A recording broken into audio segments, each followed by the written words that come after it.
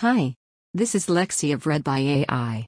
I read human-curated content for you to listen to while working, exercising, commuting, or any other time. Without further ado, Trump's 2024 challengers aren't attacking him on the indictment. They might want to. By Alex Samuels from 538.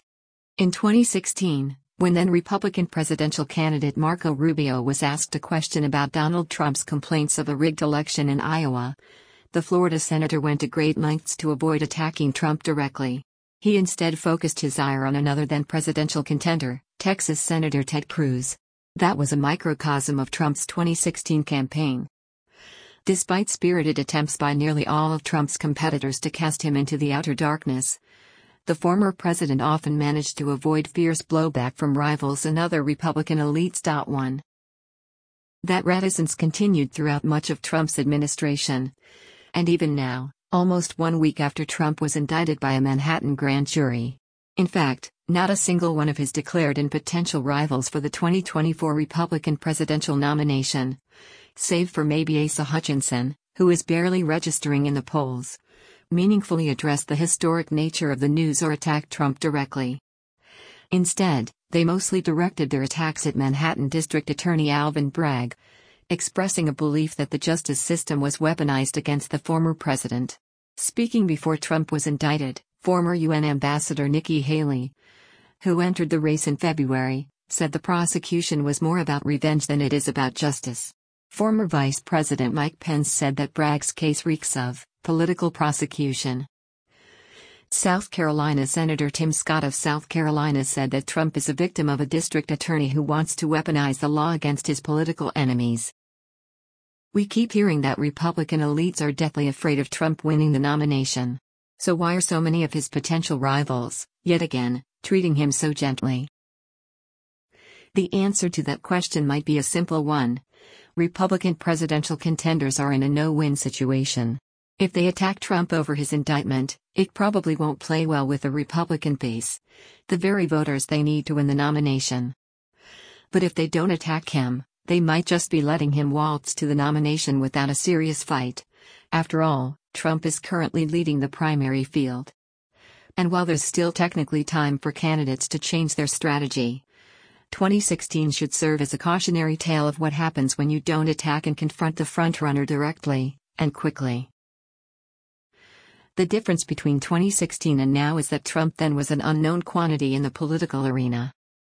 His rivals failed to attack him early on because they assumed he'd fade, and once it was clear he wouldn't, it was too late, said Patrick Ruffini, a Republican pollster and co-founder of Echelon Insights. Today, it's abundantly clear that there is no way to get the nomination except through him. If you have a problem making the case that he shouldn't be the nominee, then you shouldn't be running. But therein lies the dilemma facing Republican presidential candidates. Trump is still popular among GOP voters, and the indictment against him isn't. According to an ABC News/Ipsos survey conducted March 30 to April 1, Republicans overwhelmingly believed that the charges against the former president were politically motivated, 79% to 6%. Just 16% of Republicans said Trump should have been charged. Another Morning Consult poll, conducted March 31, yielded similar results among potential GOP primary voters. A whopping 70% said that they disapproved of the Manhattan grand jury's decision to indict Trump. Just 19% approved. 78% of potential GOP primary voters also said that they thought the grand jury's decision was primarily due to a motivation to damage Trump's political career, compared with 13% who thought the indictment was evidence that Trump committed a crime. And the indictment hasn't really hurt Trump's standing among his base. In fact, there's evidence that his support may even be increasing following last week's bombshell report. A Yahoo News/YouGov poll fielded March 30 to 31 showed Trump with his largest ever lead in a head-to-head race with his most formidable likely challenger, Florida Governor Ron DeSantis. Given the choice among Trump, DeSantis, not sure and I would not vote, Republicans and Republican-leaning independent voters favored Trump over DeSantis by almost 30 percentage points, 57% to 31%. When pitted against a wider, 10-candidate field of declared and potential rivals, Trump still attracted majority support, 52%, compared with DeSantis's 21%. No one else cracked single digits. Trump's numbers are also a marked increase from when the pollsters last asked this question just 2 weeks prior.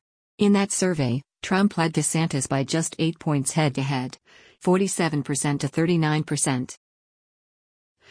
Given these numbers, it's not hard to see why Republican candidates might not want to use the indictment to attack Trump, particularly if they think they can stay out of the fray in 2024 and outlast the former president's current reign over Republican politics. Plus, the risk of attacking Trump, and losing to him, might be a miserable and perhaps even humiliating experience that candidates don't want to go through. Just ask Cruz or Jeb Bush.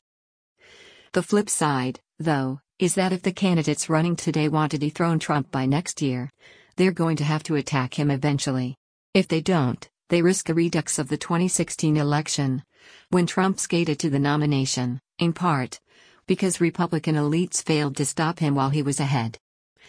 Trump led in Real Clear Politics' national polling average of that primary almost continuously after July 2015, though pediatric neurosurgeon Ben Carson pulled into a rough tie with him that November.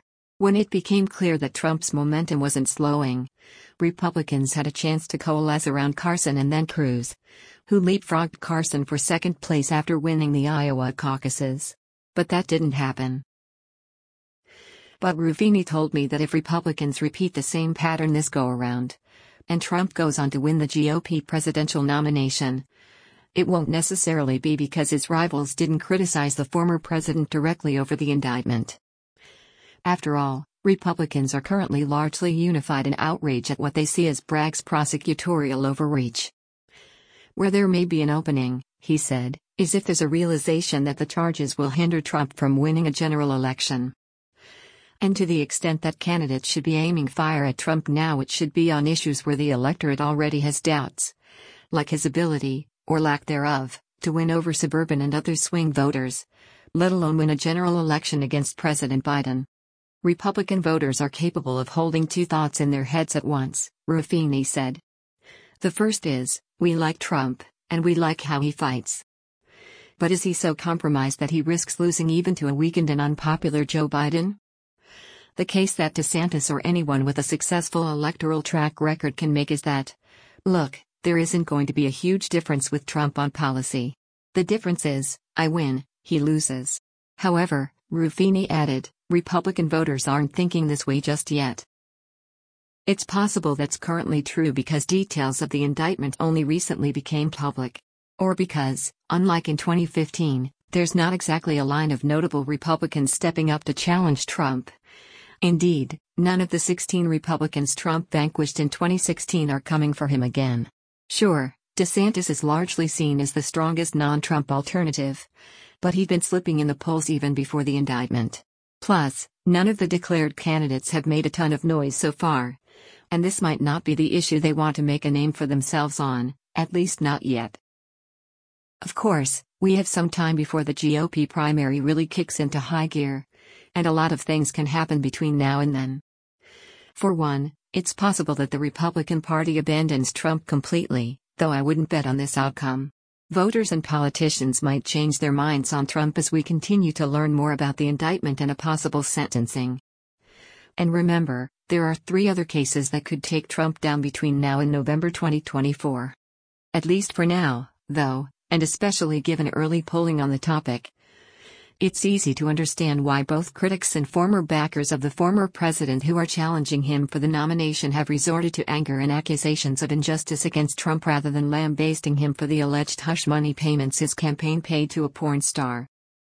But this lack of criticism against a presidential frontrunner can't last forever.